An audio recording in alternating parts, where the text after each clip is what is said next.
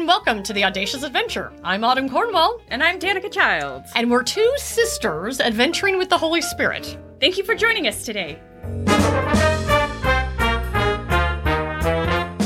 And today, we want to know, what do you think the Christian life is?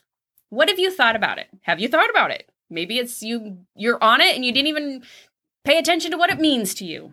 Well, we want you to start thinking about that. What do you think it is, Adam? I mean, well, is it being in mission work? Is that what the true Christian life is? Or is it the spiritual disciplines, like going to church and tithing and praying and reading your Bible? Is it some sort of pilgrim's progress where we proceed through life, encountering all sorts of obstacles and living through it? Or is it just trying to do the right thing and avoiding the wrong thing? Or is it a life of miracles, like constant miracle after miracle after miracle, and that's the true Christian life? Like signs and wonders. Yeah, signs and wonders. If you're not experiencing signs and wonders 24/7, is there something wrong? Or if you're praying 24/7, is that the Christian life? Is it just doing lots of good works, like being tithing or Sister Teresa? Mother Teresa. Like Sister Teresa. Mother Teresa. Yeah, Mother Teresa on steroids. Is it that? Yeah. Is that the Christian life? I know.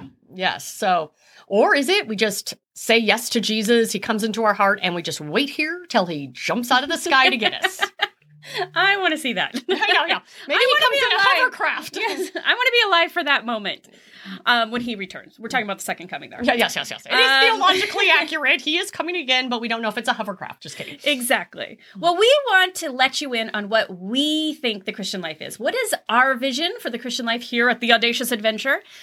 We think it starts with a relational foundation.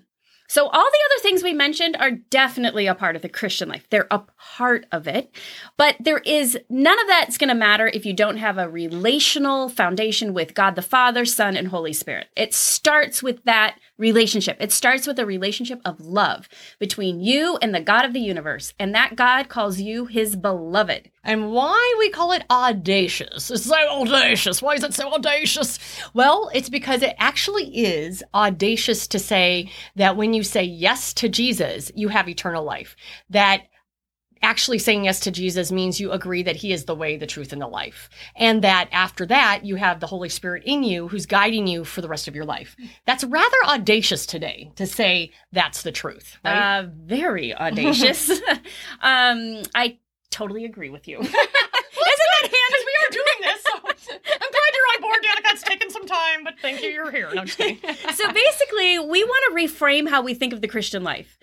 We want to think of the Christian life as an audacious adventure, like Autumn just talked about.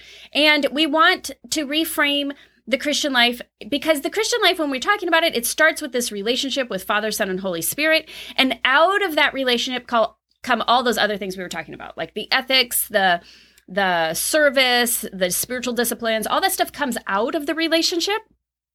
And so when we're talking about what does this Christian life look like, that relationship and that life is meant to change us into people who look and act like Jesus. And so that process in theological terms is called the sanctification process.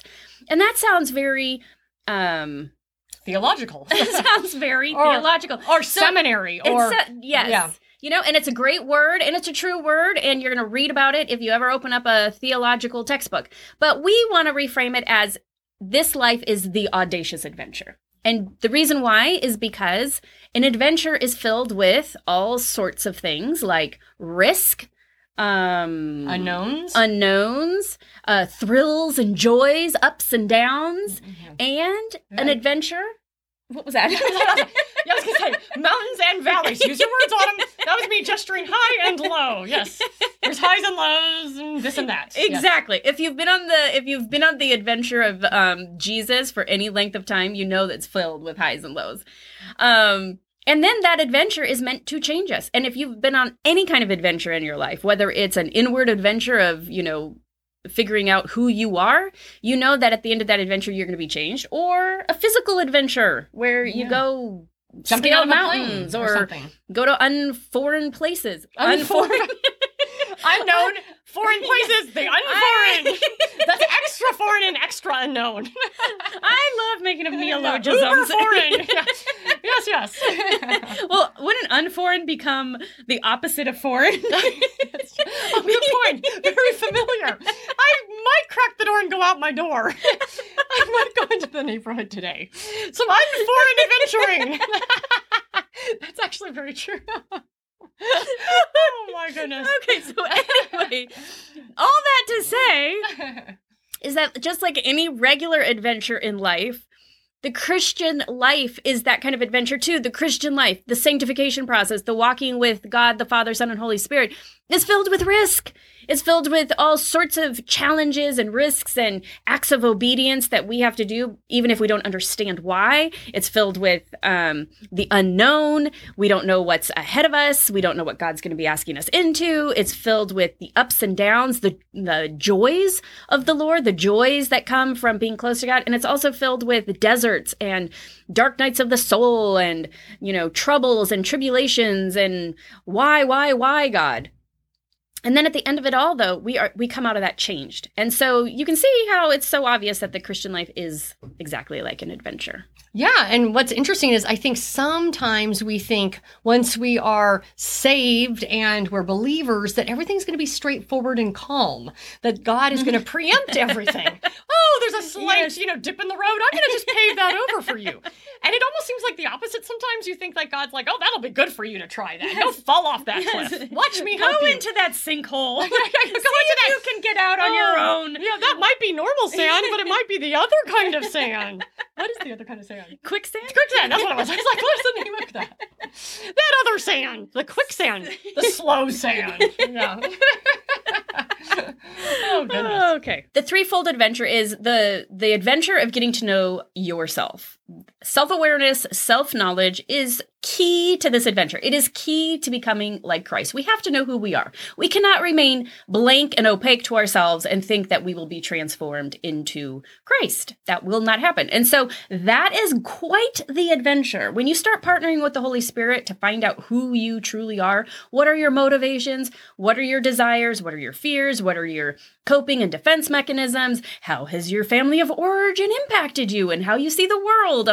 What are your disordered desires and attachments? What are your sin propensities? Oh, the joy of discovering the self. And that's a pretty intense adventure. And I remember when we got more into this kind of thing, thinking, wow, that's almost more adventurous to go that way than it is to just, yes, go down a volcano sometimes. Right. Exactly. Like we often don't think about the adventure of understanding within ourselves. Yeah, the adventure within. Well, then the second part of that is as you are getting to know yourself, you're also getting to know God. So the adventure of getting to know the creator of the universe who created you and calls you his beloved, that is an adventure. The adventure of really getting to know God. And now by this, we don't mean just developing a theology of God where you have a lot of correct theology and doctrine and understanding about God. We're talking about experiential knowledge of God. We're talking about you are going to get to know the God of theology. And the Bible. Yes. Yes. The God of theology, the God of Christian theology of the Bible, that is an adventure itself. Not just knowing about him, but actually having to engage with him and experience him and be open to him in whatever ways he wants to communicate to you, however, whatever adventures he wants to go on with you. I mean, that is a whole adventure of getting to know God in that personal, experiential type way. And so the knowledge of God and the knowledge of self always go together as well. And so as you're doing one, you're going to learn about the other. And as you're learning about one, you're going to learn about the other. Yeah. They're kind of connected, so to speak. Exactly. And then the third, are you finished? Yes. And then the third is making Jesus's love and Jesus himself known to the world around us. Mm-hmm. So that's adventuring with the Holy Spirit, partnering with the Holy Spirit in different ways to spread joy, love. That can include all sorts of things. Yes. Spreading the gospel, praying, prophesying, miracles, setting people free in different ways, having a lot of fun as a Christian and being lights in the world. And bringing joy and delight and wonder. Laughter. Humor. If you haven't picked up on that. Yes. Comedy and humor is a superpower, yes, I think. We need to cover that in more depth. Yes. More depth. So that, in a nutshell, is what you can expect if you join us on this audacious adventure. You're going to hear topics all about the adventure of self, the adventure of God, and the adventure of making Jesus known to the world. Sounds good. us.